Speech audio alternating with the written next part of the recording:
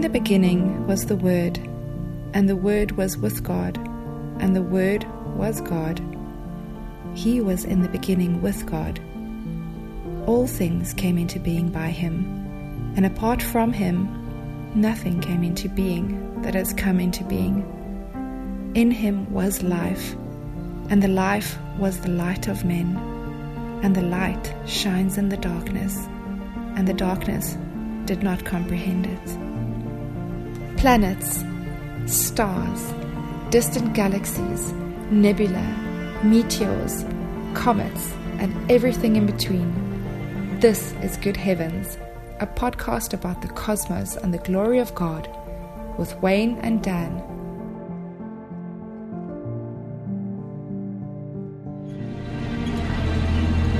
You're going to need a bigger boat.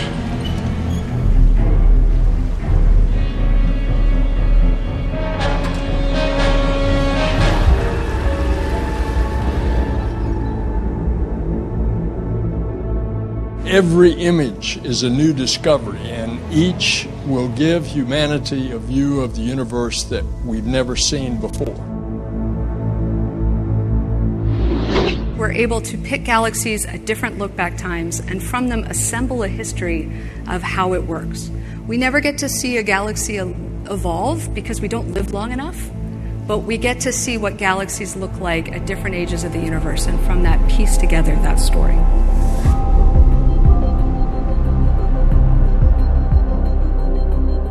What exactly is that story? It is taken for granted by cosmologists and astrophysicists in the physical sciences today that whatever that story may be, God has little or nothing to do with it, and that the universe as we see it is the end result of a long, slow, gradual process that began from an indescribably hot, dense, and mostly unknown state for which there are no physical laws to describe it. Yet despite this great mystery of the beginning, the laws of physics, they believe, allegedly explain everything else. There is no need or no room for God in the naturalistic account of how the universe began and formed over time. The initial state of the universe in these models was allegedly much, much smaller than the average period at the end of a sentence, believe it or not. And from this tiny singularity, whatever it was, formed all the bajillions of stars and galaxies we see today, again, without the need for a creator. But consider, galaxies are island universes of billions upon untold billions of stars. And a star is a wonder unto itself, a massively hot and dense glowing orb made up of gas, plasma, and all kinds of other materials you'd find on the periodic table of the elements. At the core of a star, science tells us, is a gigantic nuclear fusion engine, pushing outward from the center. The exterior of the star is a massive shell of plasma and gas and other stuff, just the right amount of mass needed to cap the nuclear reactions within the star. If the outer mass were too much, it would crush the core and snuff out the fusion. If the fusion were too energetic, it would blast apart the outer core. Stars, then, are an amazing knife-edge balance between nuclear fusion and gravitational force. Tilt the balance in either direction just ever so slightly, and there are no stars. So how did all of that precision come to be on its own? Of course, our Sun is a star, considered to be of average size, but average in this case includes the fact that you could string over 100 planet Earths across the Sun's midsection, kind of like a string of Christmas lights. Our Sun has a diameter of over 860,000 miles. Despite this large size, astronomers call our Sun a yellow dwarf. Dwarf because there are giant stars out there, literally giants. Subgiants, red giants, supergiants, and even a class called hypergiants, some of which have diameters of over 1 billion miles.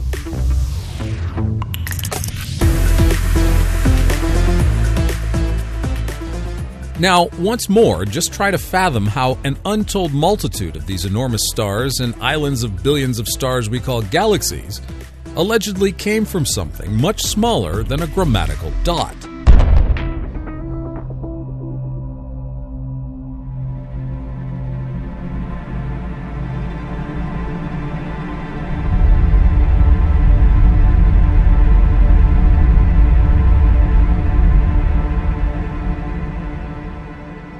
Some of the latest galactic imagery from the newly launched James Webb Space Telescope, however, as we discussed last episode, has renewed the discussion about just how old the universe really might be. The story about how the universe came into being seems to be much less settled than what scientists have previously suggested. And though Wayne and I here on Good Heavens are certainly not professional cosmologists, we suggest, maybe, that the conceptual models of the universe today are insufficient for explaining the origin and development of the universe. Simply put, what if the universe didn't slowly, gradually develop over 13.8 billion years, but instead was created pretty much as we see it today in a single 24-hour period on day 4 of the Genesis account? Wayne and I believe it will become increasingly difficult for modern science to be able to continue to explain the origin of the universe from an evolutionary development perspective. We believe future discoveries are going to coincide more with a nearly instantaneous, at least a 24-hour creation story, rather than a long, slow evolutionary story.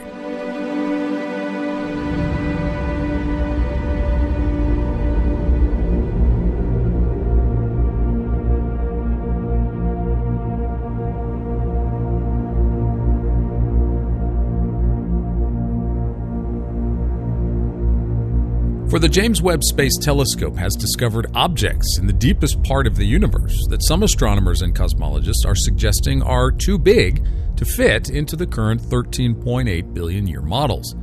In short, there isn't enough time in the current models to explain these massive, distant objects. Modern cosmology, in other words, needs a bigger conceptual boat, one that takes God's existence and his creative acts seriously. For by ignoring God, ignoring a rapid 24-hour coming into being of the universe, and assuming an evolutionary development of the universe from virtually nothing, it will become increasingly difficult for cosmologists to maintain their secular models, especially as the observation technologies continue to provide greater resolution in the coming years.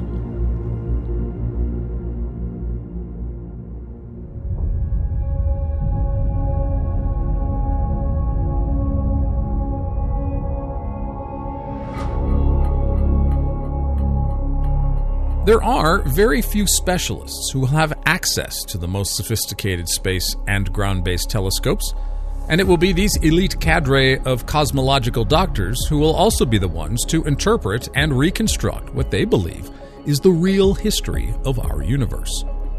As astrophysicist for the James Webb Space Telescope Dr. Jane Rigby said at the beginning of the broadcast, we never get to see a galaxy evolve because we do not live long enough. But there is one who has lived long enough to tell us how it all came to be. Without his revelation, the stories that modern cosmological doctors will tell us shall remain forever woefully incomplete and wide the mark from what the real story of the universe is all about. It is not that we are suggesting that science shouldn't try to figure out what the universe is all about, but in leaving God out of the stories that they tell us, their explanations will always fall short of the glory of God. Well, you know, Wayne, that when you start talking about these things, there's a couple of things to notice about what you've said. I think the first thing is that the fact that an astrophysicist like Gupta can make this hypothesis at all suggests what you said earlier about there being many tributaries that contribute to the Big Bang cosmological models of the universe, and that you can, pardon the pun, expand or contract aspects. You can expand or contract aspects of the variations that go into the Big Bang in order to make it fit the data the way we see the universe. And so that the underlying thing here is that we're not saying that this is an awful or a bad problem, but it is a problem that in science our data is not complete and much is theoretical, and a lot of this is unable to be empirically proven in a laboratory. I mean, if this was like, measuring the size of a T-Rex, once and for all we know that the T-Rex has this dimension and these teeth and all that stuff. that's science. I mean, that's hardcore things. That's a fact of the general species of T-Rex. But when it comes to galaxies, fossils of galaxies, under an evolutionary model, the explanations that go into how these may have developed are various and sundry and different. And I think Gupta's attempt was to blend, as you say, a couple of different old models to try to get to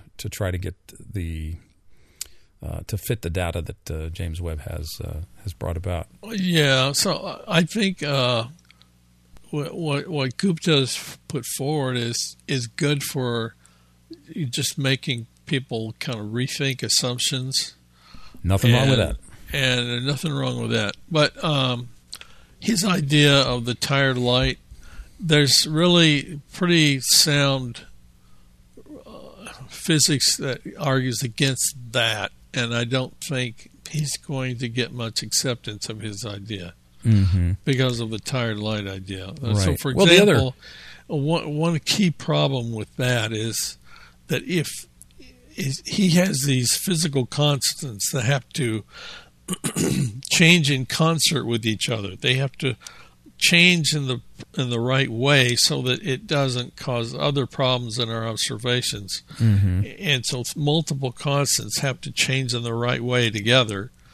And that's something that you could detect in experiments in the lab, not astronomy stuff from observations out of the universe, but in the physics labs on Earth, that kind of thing can be detected from measurements. And that's going to be hard for physicists to accept the tired light idea. Yeah. Well, the other problem that we're facing in cosmology is related to inflation, because one of the ways, as you know, that cosmologists measure distances to things and the age, ultimately, is by observing the cold spots in the cosmic microwave background radiation, which was discovered by Penzias and Wilson in the 1960s at the Bell Labs in New Jersey with their horn antenna.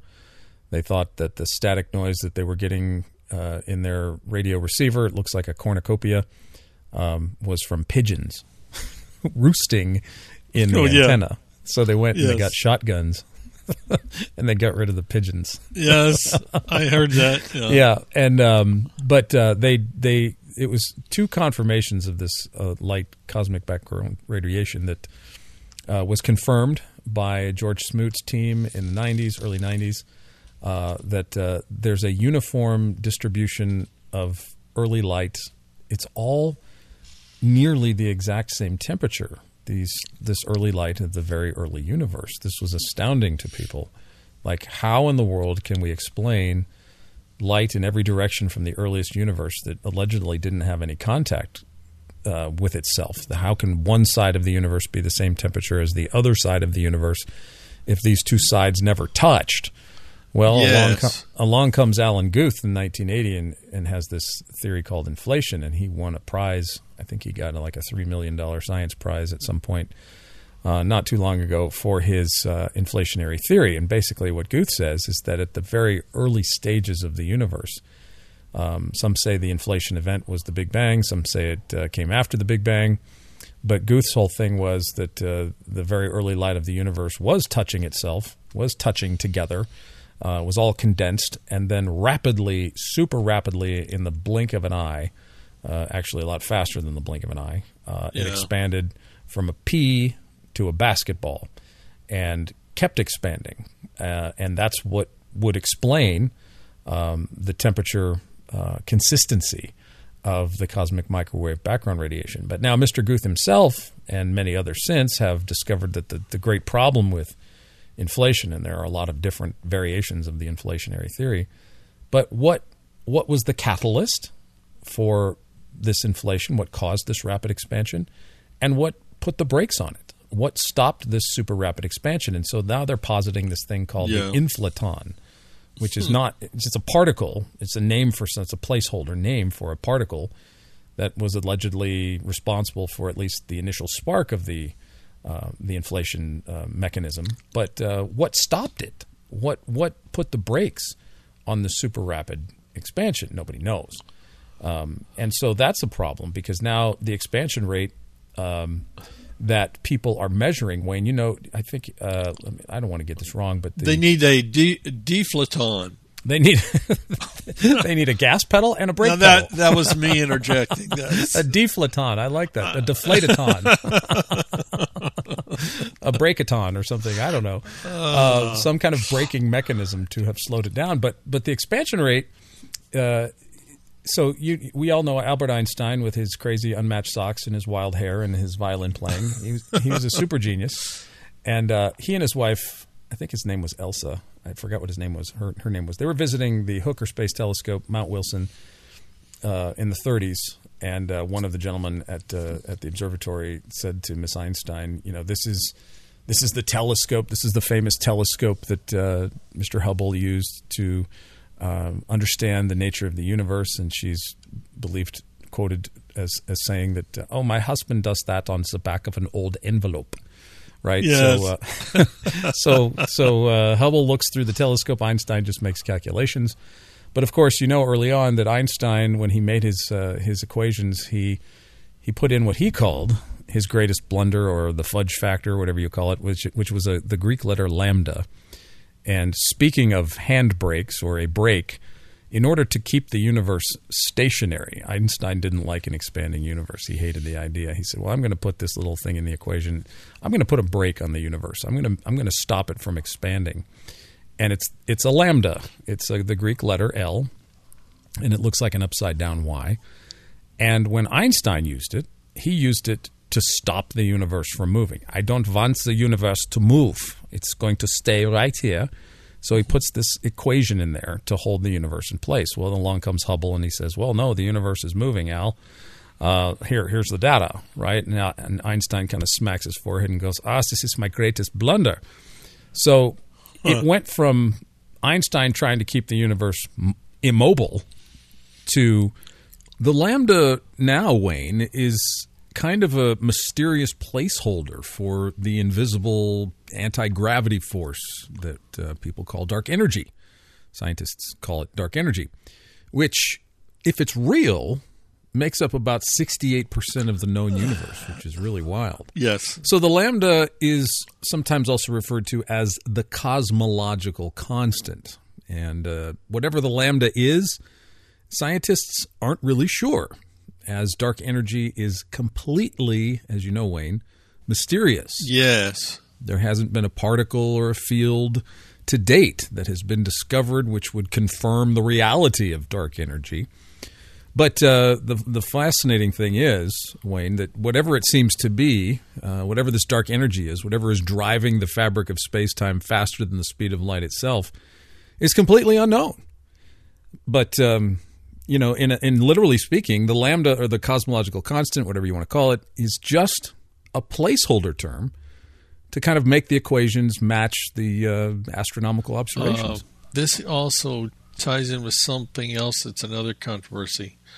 It's the value of what's called the Hubble constant. Yes, absolutely. It's tied together. Yeah. Right. So Hubble's constant is it's believed to be a constant. Okay, and it's in a simple equation. V equals HR. V stands for the velocity of an object moving away from us, and R is the distance from us out into space. So the redshift is related to this rate of expansion, and so the expansion of the universe is presumed by this equation, Hubble's law, and Hubble's constant is the H that makes the equals work, the equality. So they have had a number of determinations of Hubble's constant that conflict with each other, and when they get different values for Hubble's constant, it makes the age of the universe different. Right. The age is related to 1 divided by Hubble's constant. Mm-hmm. And so the value of Hubble's constant, I think what they try to say is something like 67. Yeah, I got the numbers. I just looked it up. But sometimes they get values like in the 70s. Right. So the Hubble constant right now. So here's the variation. You just mentioned it. 67.4 kilometers per second per megaparsec. Yeah. So a parsec is about 3.26 light years, and a light year itself is 5.9 trillion miles. So 5.9 trillion times 3.26, you do the math. A megaparsec is a million parsecs. Yeah. So 3.26 million light years is a megaparsec. So the universe is accelerating. One measurement is 67.4 kilometers per second per megaparsec. The other measurements that you talked about, are values of 73 or 74 kilometers per second per megaparsec. So that, it may seem like, that's not a big deal. It's only 6 or 7 kilometers per second. But that gives you different values. And they haven't, this is a variation. It just continues to vary. They don't have it nailed down exactly. They have it within range, but that variation is still an issue. Yeah, and they try to base Hubble's constant on observations about redshift, but when they try to reconcile that with these really distant objects that like James Webb is detecting, they have some trouble reconciling the numbers. Mm-hmm. Mm-hmm. And the other if problem, they compare nearby objects to distant objects, they get different numbers. So right. It's like the universe is not behaving the same everywhere. Gets back to the Ecclesiastes verse we read at the beginning. Yes. Great YouTube explanation on this, if you're interested, is Dr. Becky. We watched a couple of her videos on this in preparation for our talk, and she outlines it really well and gives you some visual on it about the differences. It's called the crisis in cosmology, the difference between the Hubble constants that we're talking about, the expansion rate, the redshifts in galaxies where we know a type 1a supernovae and a Cepheid exists, and then the working backwards from the cosmic microwave background radiation. These two values stand in stark contrast to one another. But Dr. Becky mentions an issue with Cepheid variables. Cepheids were discovered by Henrietta Swan Leavitt in the early 20th century. She was a computer, I put that in scare quotes, at Harvard. She was calculating stars, and she discovered these Cepheids that they pulse like a lighthouse. And so at the peak of their brightness, you can calculate how bright a star should be by its period of brightest, its peak of brightness, followed by the trough, the low part of its dimming, and then it goes to brightness again. And when it gets to, if you find that cycle of dimming and brightening and dimming and brightening, you can determine, if you know what the brightness of the star is, you can kind of determine how far away the galaxy is by measuring that Cepheid with a type 1a supernovae brightness. And there's only a handful of galaxies in the universe where we have both the type 1a and the Cepheid. And this is what I was talking about earlier. So there have been 3 galaxies that James Webb has looked at since last November. And they wanted to compare the Hubble images of these Cepheids in these galaxies to the James Webb images of these Cepheids in these galaxies. So there was 3 galaxies that they've looked at. And the first one they looked at was back in November of last year. It was NGC 1365. And then the other 2 they looked at this past year was NGC 5584 and NGC 4258. And the overlap between Hubble and James Webb Space Telescope, they were hoping that they would discover a significant difference in the brightness of the Cepheids. Like James Webb would give us a more accurate measurement. It would cut through all the dust because it's an infrared telescope. And we would maybe see a significant difference in the brightness that Hubble recorded versus what James Webb captures. But it turns out, Wayne, that the differences are negligible. There's not a significant difference to actually change or solve the problem of the Cepheid measurements. Apparently, the brightness issue the same for both telescopes. There's literally not any significant difference that would radically close the gap between the Cepheid measurements and the cosmic microwave background radiation measurements. So the Cepheid, that there being an error in Cepheid measurements seems to be off the table. So the last remaining problem in the issue is, well, the models must be wrong. At somewhere in some variable in the model, in the Big Bang models, all the variables we were talking about, something's wrong with that. That's just the bottom line. Yeah, the Cepheid variables are a very useful thing. They are incredible. They're really very important, and they're very helpful to understand some things. Absolutely. Dan, there's a whole other idea we haven't talked about of how scientists are going to react to these new things. So we mentioned Gupta, and he's increasing the age of the universe. We mentioned the cyclic universe idea. And there's the possibility they're just going to hang on to the existing ideas. Well, there's another kind of, I think it's really, really kind of out there. But, black holes are called black holes. They're thought of as a kind of a hole in space, right? Mm-hmm. There is, in the theory, when you work out the mathematics, there is theoretically another kind of object that is called a white hole. Now, I don't think they have evidence that these exist, in my knowledge, but a white hole is like a black hole in reverse. So a black hole, nothing can escape the gravity, and even light gets pulled in. But a white hole is the opposite, where nothing can come into it, and it is ejecting matter out. And energy comes out of it. Well, there's some who have argued that you can have the two connected.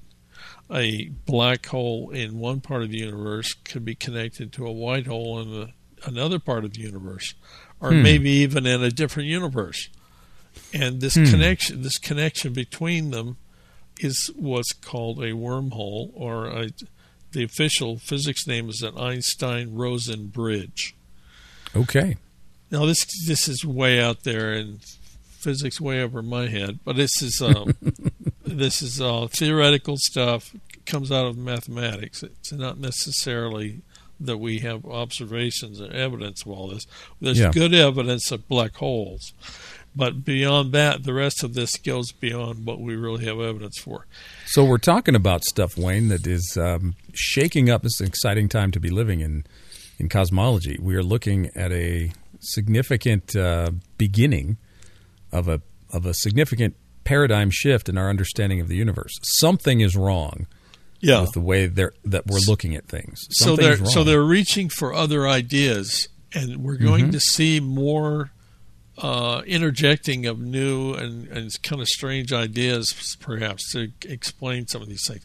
So the new idea I was trying to get to is that they might suggest that some of these distant galaxies, or maybe the really big distant black holes, for example, maybe they came from another universe, and they came through an Einstein-Rosen bridge into our universe at these distant areas of the. Like somebody's blowing bubbles in another universe. And because they came in already formed. That sounds a lot to me like what Martin Harwood said. Maybe stars just form from nothing at all. Maybe they just pop in from somewhere else. And we're getting closer and closer to Genesis the more we speculate, it seems like. But speaking of the enigmatic holes out in the cosmos, Wayne, I know you and I got together this past week, and we had pie for dessert, and you made chili. That was very good. Mm-hmm. And we were talking about pies, and you say you get a half a pie at Kroger, and I was joking around. I said, that's pretty smart of you to get a half a pie, Wayne, because when you buy a whole pie, you get home and open the container, and there's nothing there. Right?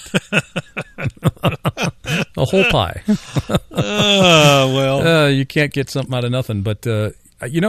Wayne, I except in mathematics sometimes. Except in mathematics, you can get a whole pie You can get out. It's theoretical. Nobody's ever been able to eat a whole pie. Yeah. But they exist on paper in math. But Wayne, in all seriousness, it does seem like, I bet as this progresses and James Webb finds more and more exotic things, that we're going to see more Martin Harwitz coming forward and saying, this whole idea of stuff coming out of nothing, it really simplifies things. It really does. It takes away the burden of having to explain how these things naturally, gradually, over time, formed by themselves. That's the paradigm that needs to go away, I think. I think that the more we look at this stuff, the harder it's going to be to explain these things by a long, slow, gradual evolutionary development.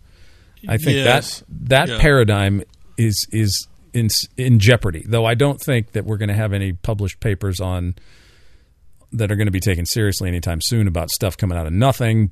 But it's already in the popular literature. Some astronomers, there was a chemist by the name of Peter Atkins. He's not a cosmologist, but a couple of years ago he wrote a book. He's an atheist. He wrote a book called Conjuring the Universe. And literally Atkins is advocating that the universe literally came out of absolutely nothing at all. It's a little bit more extreme than Lawrence Krauss's 2012 book, A Universe from Nothing. At least with Krauss, his nothing is particle fluctuations, but it's not nothing.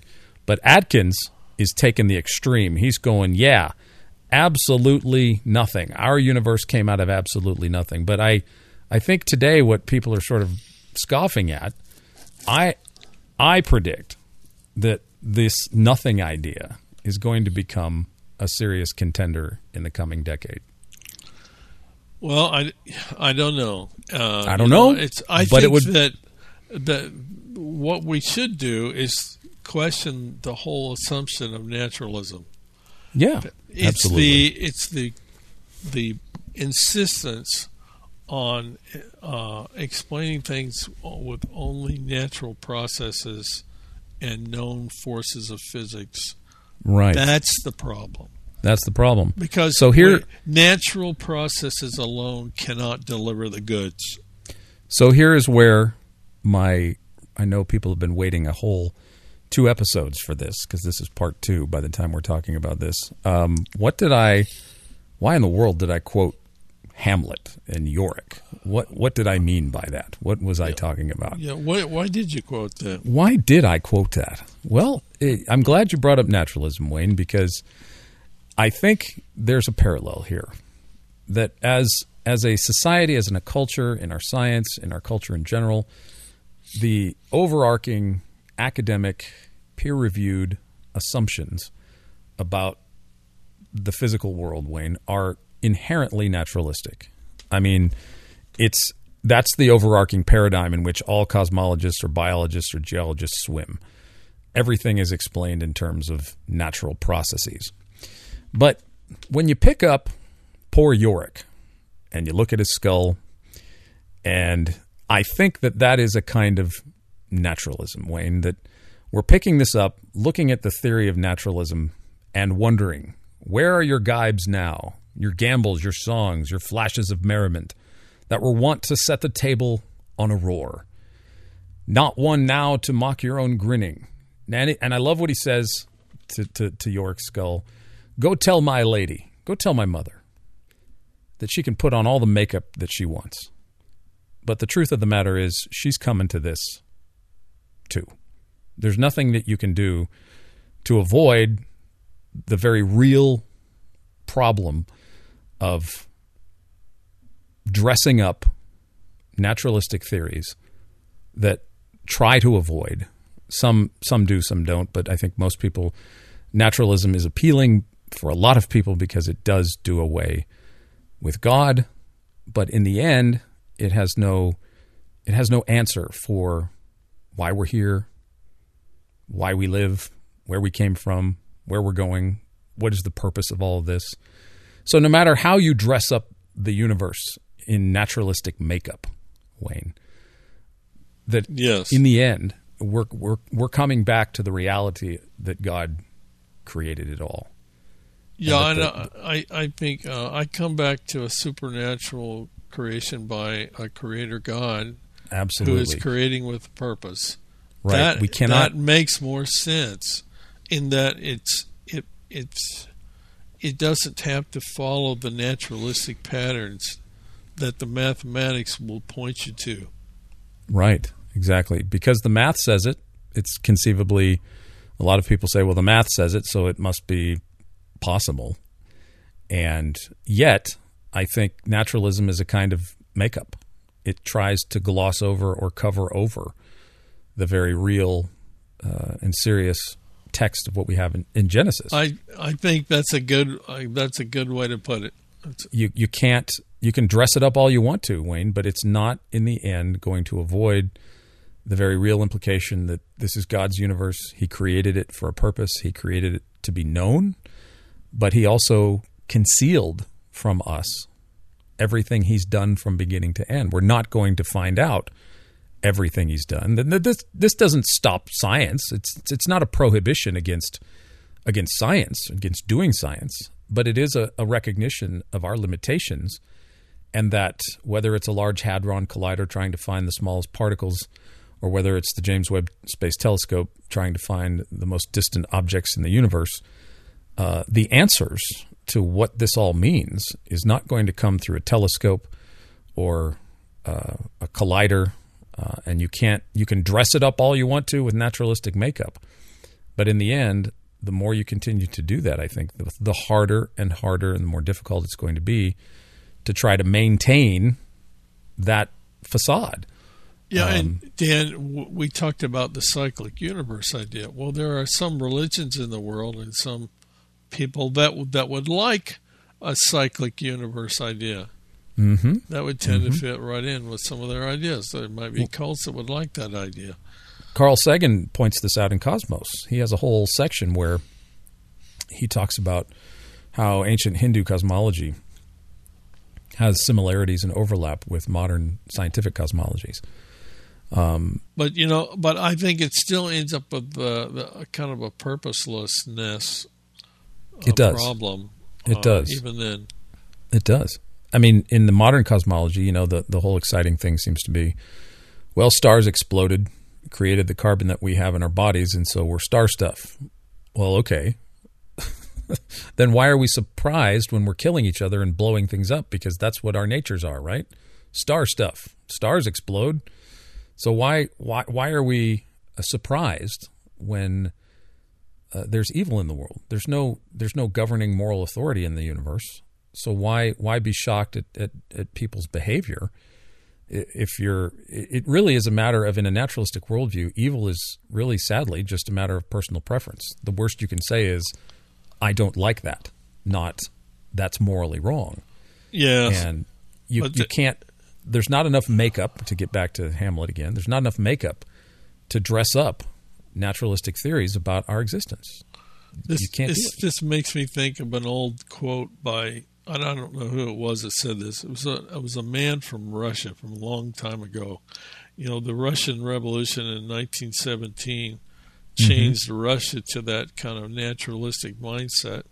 Mm-hmm. And someone said years after that, after World War I and World War II, and this whoever said this was apparently an old man by the time, he said, men have forgotten God, and that is why all this happened.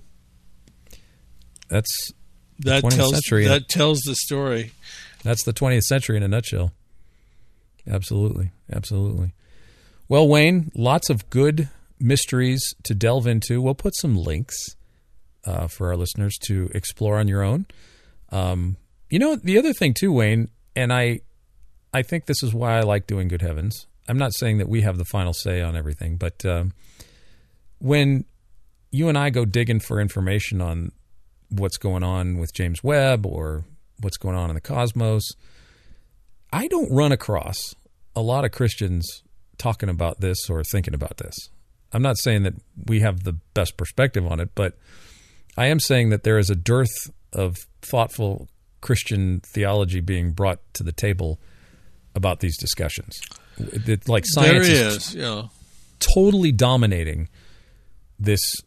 They have the tools, They built the toys. They are the ones that look through them, and they are the ones that give us what it all means. And the voice, the theological voice that for years sustained the practice of science back in the early 17th, 18th centuries is virtually silent. We have just kind of given this up. And I hope our listeners will be more encouraged to think biblically about this, not be afraid when an atheist or a skeptic says, well, look at the science of the universe, it's completely disproving Genesis.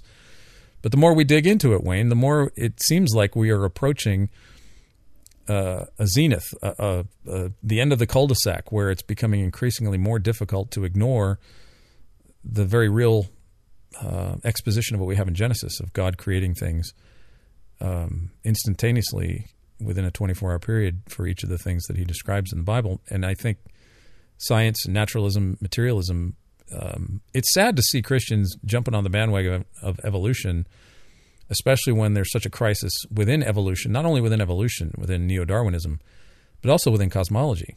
There's no reason, I don't think. I mean, when you and I have talked about this many times on many different episodes, that when you buy the Big Bang cosmology to sort of bolster Genesis, see, science says we had a beginning, and so therefore Genesis. But when you purchase, if you will, the Big Bang cosmology to sort of lend credence to the Genesis account, I mean, Genesis doesn't need Big Bang cosmology to prove its truth, that it's kind of like a high interest rate credit card. Okay, you can buy that, but it comes with an interest rate of 57%. I mean, is that really a good purchase? Because there's so many other details that go along with a Big Bang cosmological model that is contrary to what I think Scripture teaches. And I see a lot of people just kind of giving into the science and trying to figure out a way to tack a Bible verse onto it or something. But Wayne, I'm glad we're doing this. I hope, these are just our opinions and thoughts about what we look at. But I hope it encourages our listeners to really look at these things, to really understand Genesis, and to really understand that God is creator and Lord, and there's nothing in Genesis that is contrary to what the most sophisticated cosmological tools have uncovered in our universe. Yes, in fact, I'd like to read another scripture, Dan. Absolutely. And to kind of finish this off, God says in his word that he's really going to have the last word in the end. Mm-hmm. Essentially. And by the way, I would like to mention another podcast we did. One of the podcasts we did about the James Webb Space Telescope was called Kings of the Cosmos. Yeah, that was fun. May 2023. And I think that's where we spent a lot of time explaining the whole time problem about these early galaxies and galaxy formation ideas and why there's a problem with this. And so if you want some more background on what we're talking about, you might go back to the Kings of the Cosmos program in May 2023. Excellent. And listen to that. But anyway, I wanted to mention this. This is something from Isaiah 29. And this is verse 14. Therefore, once more, I will astound these people with wonder upon wonder. The wisdom of the wise will perish. The intelligence of the intelligent will vanish. Now, I don't think that means that scientific investigation is futile. What I would say there are assumptions you can make that end up being fruitful, and there are assumptions you can make that end up being futile. And when you keep building on a fragile house of cards, there comes a time when you should question the whole house of cards, right? And start over from the beginning, right? From the foundation of your thinking. We are all for scientific investigation of the cosmos, but we have to understand too that the people that are doing the investigation are also doing the interpreting, and oftentimes that interpretation completely leaves God out of it. And maybe the real answers about the universe are something that no one will ever figure out. Yeah. Maybe it's just beyond our imagination.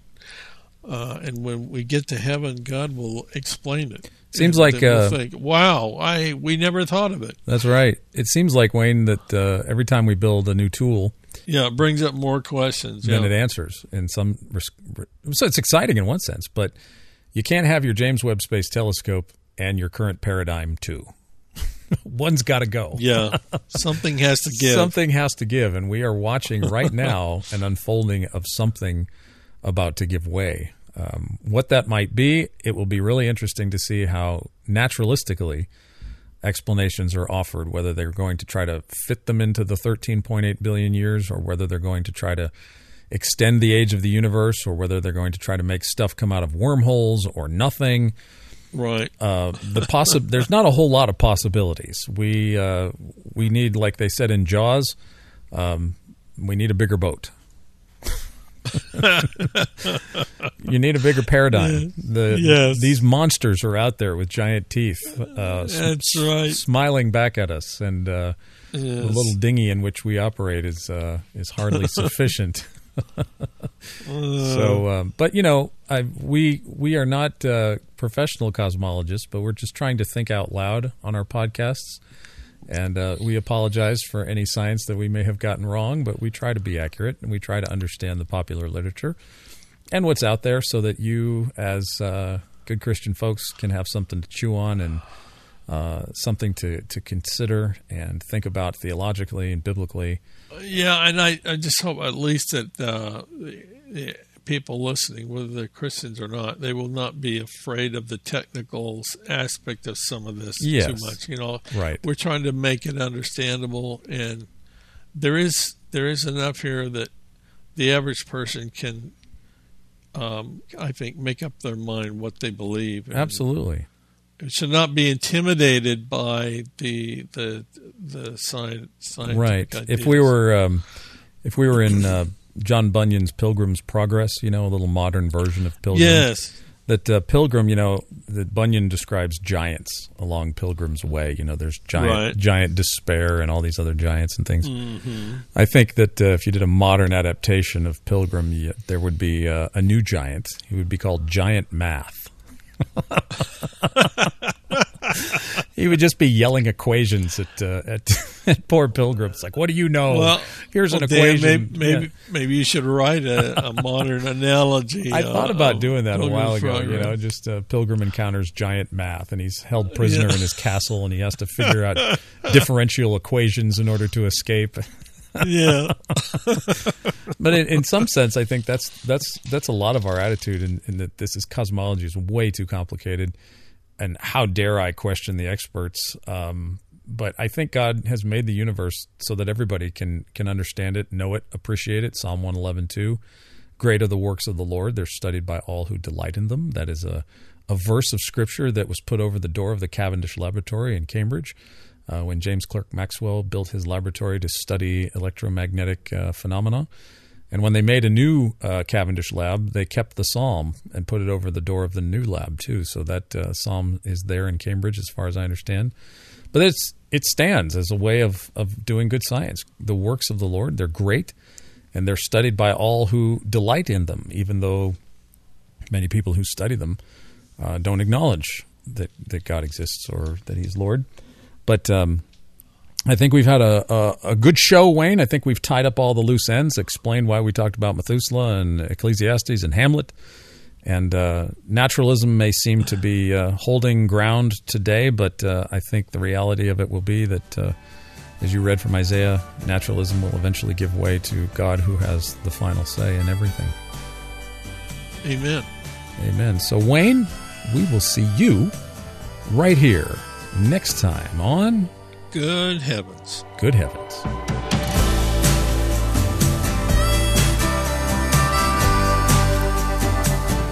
Good Heavens is recorded and produced by Watchman Fellowship Incorporated. For more information about our podcast and ministry, including having our staff speak at your church, visit watchman.org. That's watchman.org. For more information and resources on apologetics, world religions, cults, and other non-Christian ideologies and spiritual practices. For Watchman Fellowship, I'm Anna Marie Smith,